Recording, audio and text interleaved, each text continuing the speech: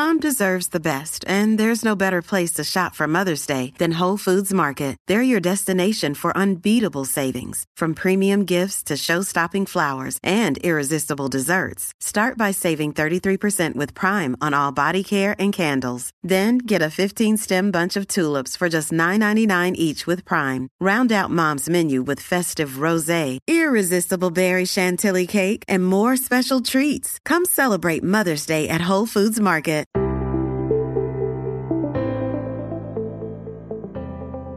Hello and welcome to a new podcast, The Paddock and the Pavilion with Stephen Wallace.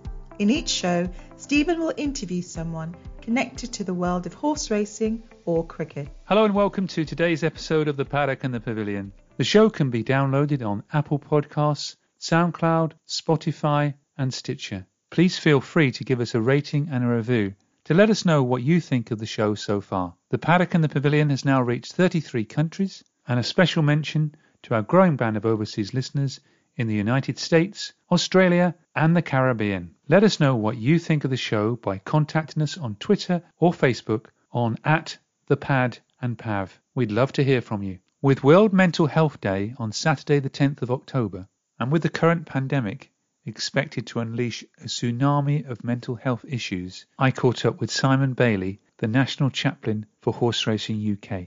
I hope you enjoy the show. Well, today it's a pleasure to welcome Simon Bailey, the National Chaplain to Horse Racing UK. Welcome to the Paddock and the Pavilion, Simon. Hi, Stephen. Thanks for having me on. In today's podcast, we're going to chat about your role, the challenges, and your love of sport yourself. To start with, can you give us a bit of background about yourself? Yes, I was born in Stoke-on-Trent, which isn't a hotbed of horse racing, as you probably know, but I grew up in a sporting household. My dad played cricket. My brother played cricket, so my uncles, my grandfathers, I'd kind of been born and brought up, around that, and the North Staffs and South Cheshire leagues. And it was just assumed that I would go on and, and have a game for the club side as well. So that's what I did. But we really were a sporting household, and we just love all sports. So it was very much a sporting family, especially with your brother. But you weren't quite as good as him. No, not quite. Rob always wanted to play, I think, to the ice that his ability would take him. And I think he signed for Northants in 1990, I believe. And this is for listeners. This is Rob Bailey, who played cricket for England and is now a first-class umpire. So, and I can see as we're recording here, Simon's got all his wisdoms at the back, which show off his love of the game. And he told me earlier that most of them are ones that feature his brother. So he's keeping the family support of the family up. Could you sort of explain what your role is and what's involved? Yeah, so I became the National Chaplain to the horse racing industry in 2014, and Sports Chaplaincy UK is linked with racing welfare since about the year 2000, and it really is to look after those that work in the industry, those that work on yards, studs, around the race courses. We all know that life kind of throws us things, at times, and there was always a feeling that staff would need to talk to somebody at some point in their lives. And so 2000, the horse racing chaplaincy was born, and I came in, as I say, in 2014. And this doesn't cover jockeys, does it? Jockeys are for the PJA, the Professional Jockeys Association? We do tend to cross over a little bit. So I visit the British Racing School. I try to go there once a week. Over these past few months, obviously, it's been a little bit harder to get round.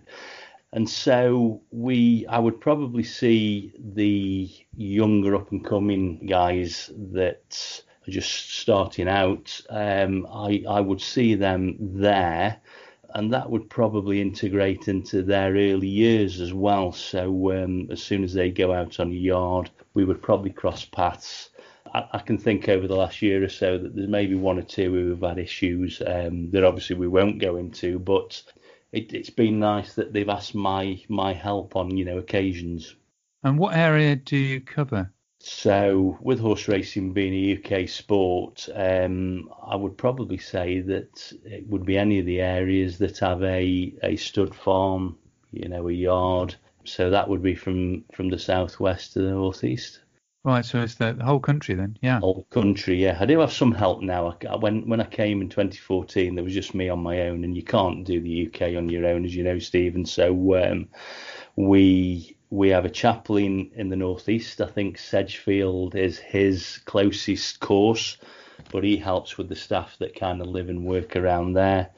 And we have a retired vicar in the West Country, and she's probably been on board the last 2 years, and she kind of helps with the yards around that area, around the Gloucester area. So it's not just me. We've got some chaplains on specific race courses. York have had a chaplaincy team for quite a number of years now. The chaplain at Chester has been in place for about 5 years. She's doing extremely well. So odd ones around the race courses, but it's just nice to have some help, around the UK. And what's your typical day like? What do you do on a daily basis?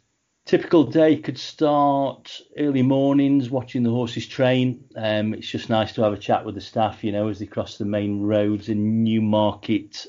Just have a chat, see how they're doing.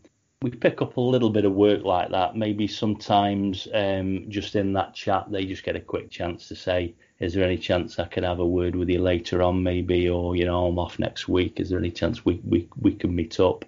So that would probably start there. Trainers are always good to have a chat with, as they pull up to watch their strings. And from there, probably, as I say, if I could, I would try to go to the British Racing School. That would be another port of call in my day.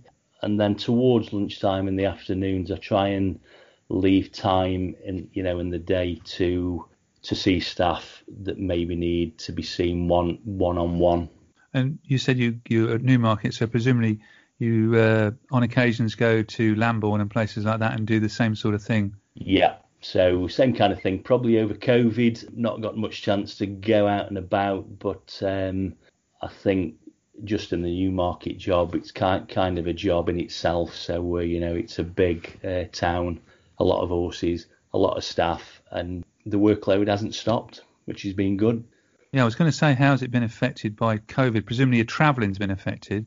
Yeah, I haven't had much chance to get around the other towns, but I would say around COVID, I was quite hopeful at first. I thought because although race days had stopped from a racecourse point of view, the training was in place still. So we'd still got the staff at work, staff being paid, and I thought we'd be okay. I thought we might come through it unscathed, if I'm honest with you, but I think we've seen the signs over these last few weeks that maybe we're not going to get through it as unscathed as we, at first thought we were. So it's obviously stopped you doing sort of things like house visits. It did for a while. We just started to do phone calls, probably the end of March, early April, and then it was sparked off by one call I had, and it was a retired member of the racing industry that said, I quite enjoy your calls, but it isn't quite the same. I'd quite like it if you came round. And so we put into place that anybody with a lawned area or maybe a front yard, a backyard, 2 chairs, if they felt safe and they wanted me to go round, I soon kicked in back going, around, and obviously we kept apart. But I just felt if they were, happy for me to go around, I was happy to call in on them. And so probably end of April, I did that, and it's worked quite well. And what sort of problems and issues do you encounter when you're speaking to members of the racing industry? All kinds of issues. I think every issue that anybody in any industry can face. So it could be relationship problems, it could be work issues. In horse racing, there's a big accident and injury, thing going on. I think I read a stat once that you're 20% more likely to have a bad injury in the horse racing industry than you would be on a construction yard, for instance. So there's always somebody to go and see, somebody who's off work, either long-term sick. And as you know as well in the industry, we have deaths as well. And, and I get to look after that side of life as well. Yeah, because you actually do the funerals for people in the racing industry in Newmarket. Yeah, it's the sad part of life, really, for that one day. to do the service. Yeah, it's extremely sad, but in another way, it kind of opens out the town. It opens up. I think what I'm here for is to offer that care, and that's not just care for the one day. It's it's ongoing care, and it's nice to be part of. So even in the sad times, it's always nice to be part of, not just that day, as I say, but the ongoing care of maybe loved ones that have been left behind. And you're also connected to Racing Welfare, that's correct? It is. So when Sports Chaplaincy UK teamed up really with Racing Welfare in 2000, and I think somebody saw that it might work, that where the Racing Welfare team would look after all staff, stud staff, yard staff, but would deal with their kind of, issues at work, maybe occupational health issues, if they were in any financial issues, they would kind of deal with that side of life, but down to the injuries and illness that, I've just shared, they felt they needed somebody to come alongside them, and to help with those kind of things. So, as I say, we're 20 years in now, and it's I think it's a partnership that we both enjoy. Yeah, for listeners, the Racing Welfare are a registered charity, and they provide support for the workforce of the British horse racing from recruitment to retirement. And the relationship with you and them works well? It does. It's been a good one. We've worked together, me personally, for six years. I think we've gone from strength to strength. I think the name's out there more now. I think as the years go on, the more staff you help. And I think the good job that we do and the good job that they do, I think has stood them in good stead. And I think, as I say, I think certainly in my 6 years, it's been a fruitful time, I think I would say. And chaplaincy service is growing in sport. I read somewhere there's over 300 sport chaplains in the UK. Yeah, there might be a little bit more than that. I think we now boast about 650, wow. And that's just in Sports Chaplaincy UK. And it's in all sports. It's in all sports, whether pro sport or grassroots clubs, football, rugby, cricket, horse racing, obviously. We have gym chaplains, and we're really anywhere that maybe somebody is going to want to talk to somebody, maybe doesn't want to tell their boss anything, doesn't want to tell the trainer anything, doesn't want to tell the coach anything for maybe fear of being dropped or being viewed in a different light. So I think our job is to offer that kind of, ear to be told things that won't get back to the boss or the trainer or the coach. And I think that's where we come into our own. So you must have to be a very good listener in your job.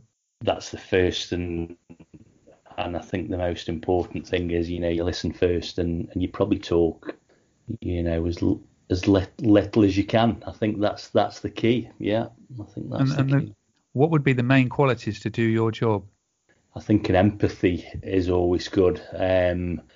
You don't have to understand, everything that everybody's going through. You don't have to agree with everything that they're going through, but as they know that you want to help them in some way, shape or form, I think that is the key thing. And that help could come from me, and that could be just a one-on-one thing, and I think I've got the skills to help them, or it could be after we've met for a time or two with the individual that I understand that it isn't me who has the skills to help them, and it's kind of my job then to pass them on, perhaps to other organisations that can help more. And do you have connections with other sports in the chaplaincy?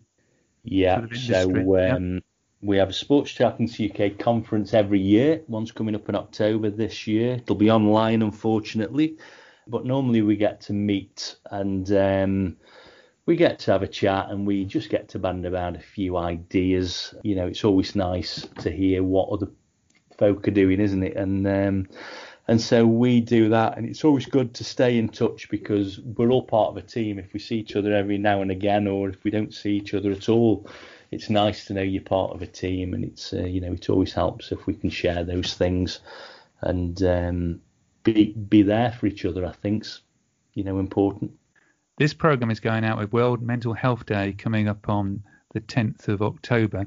Why do you think sports like cricket and horse racing suffer with mental health issues?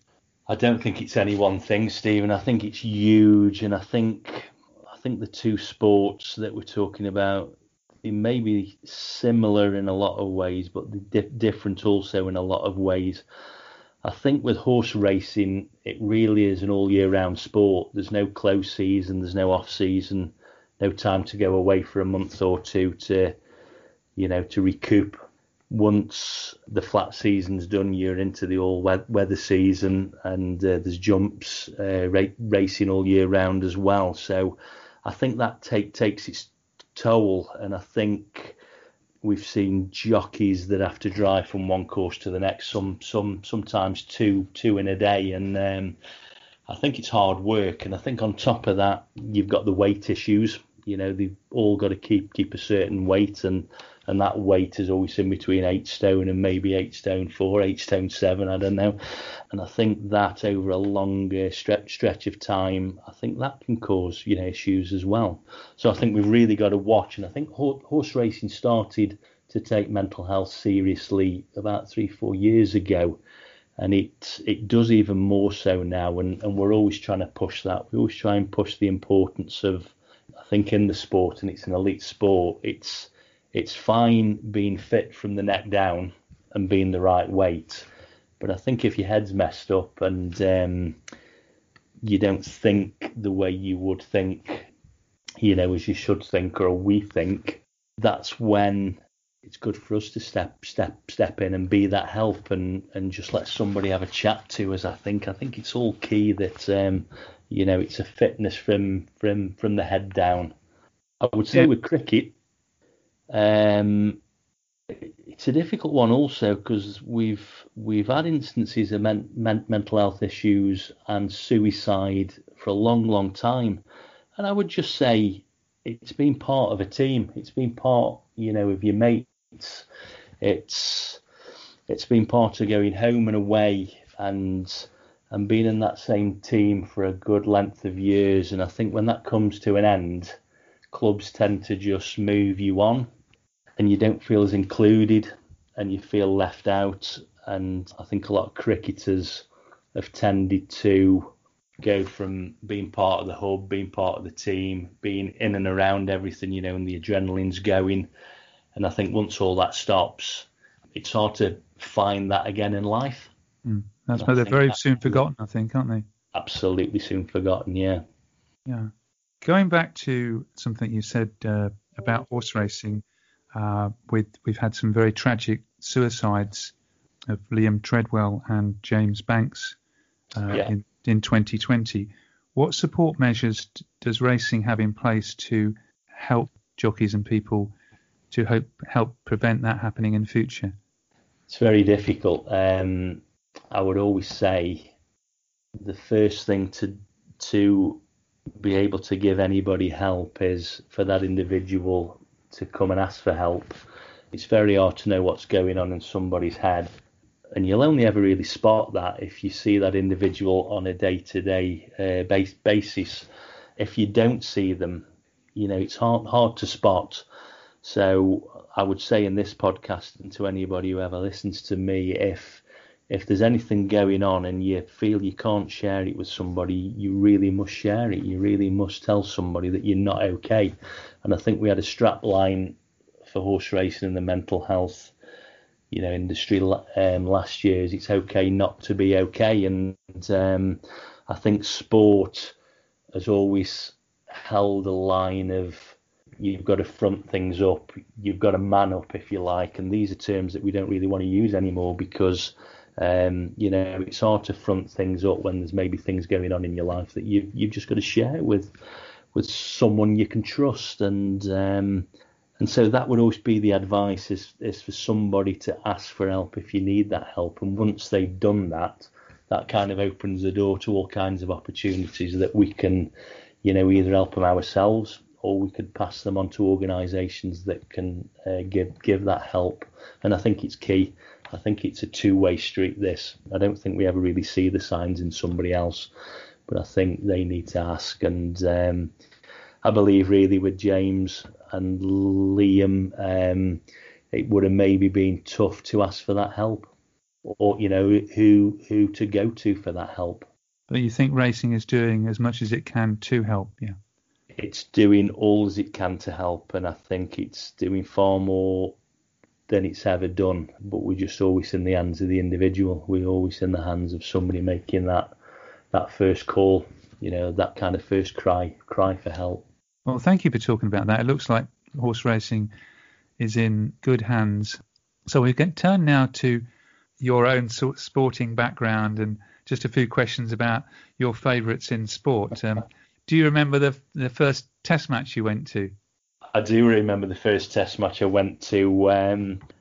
It was England versus the West Indies at the Oval. That would have been 1988, I think, 1988. Would that have been it was the last test, and it was that test series that England played everybody that was eligible to play for England. They couldn't find a good side.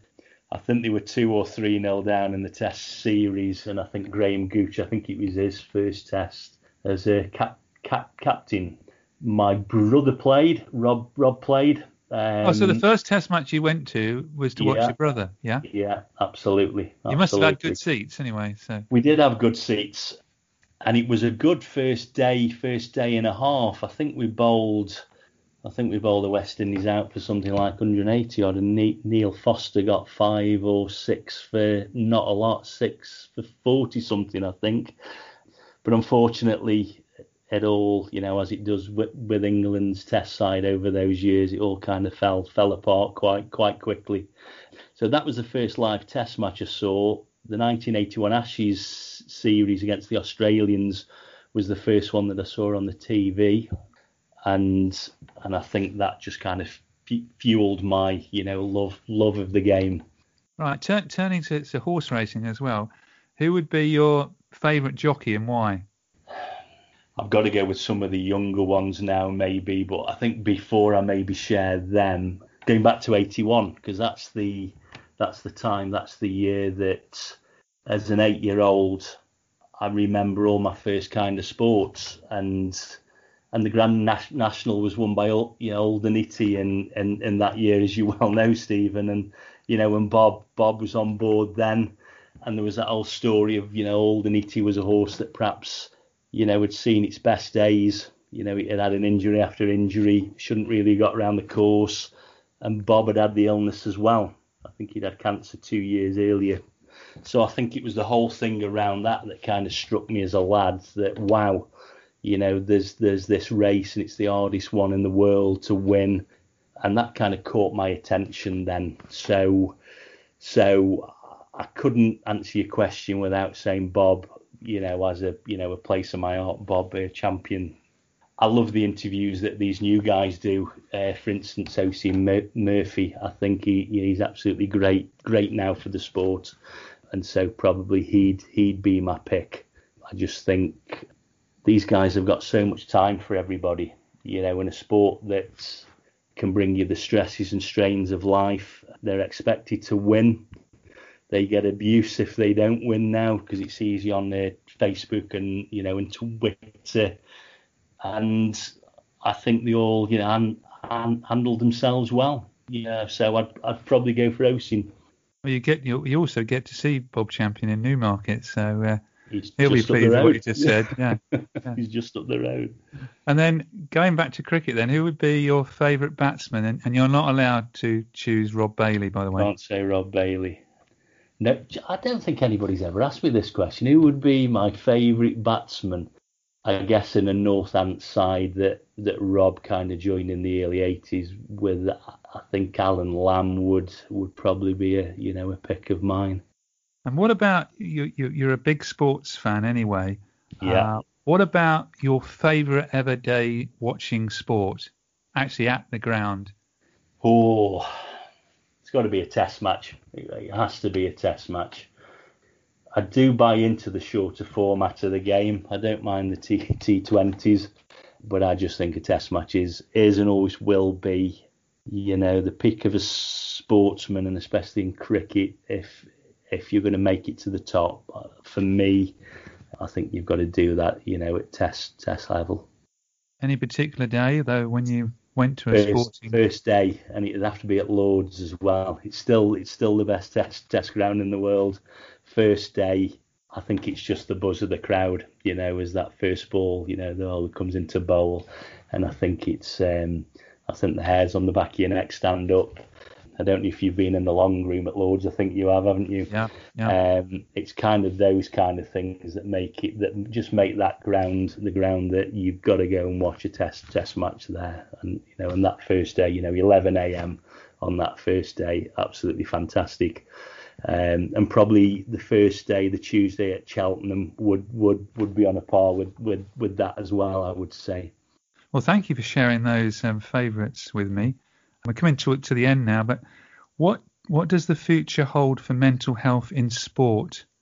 Well, I've already said I think we're doing a good job, but it's not beaten, and it's not beaten by a long way. So we're doing okay, but I don't think we can rest. I think we've got to push this, and I think we've got to keep pushing it. We've got to get it out there all the time that, please, if you're not doing okay, find somebody to talk to, get that help. There's enough help now in place, I think, in the industry to get help. And as I've said again in this podcast, if it's not me, we can pass you on to somebody else.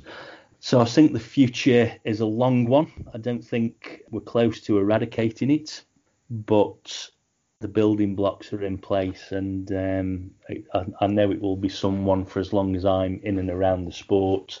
It will be something I will continue to keep saying this, time and time again. Get help. Just ask somebody for help. And I think as long as we all keep on, and beat that drum, I think that will help.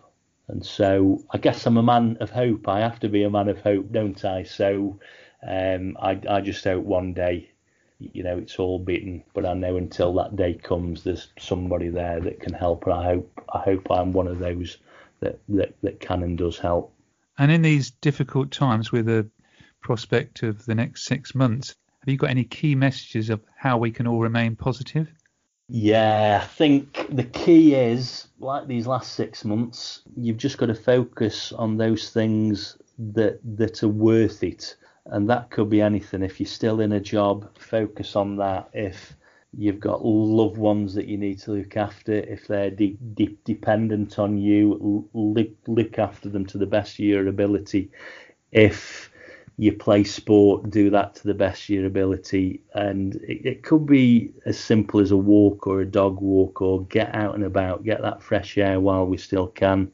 Do things that you like to do. Don't let these times stop you from doing those things that you like to do, unless everything's shut down again, which is unfortunate.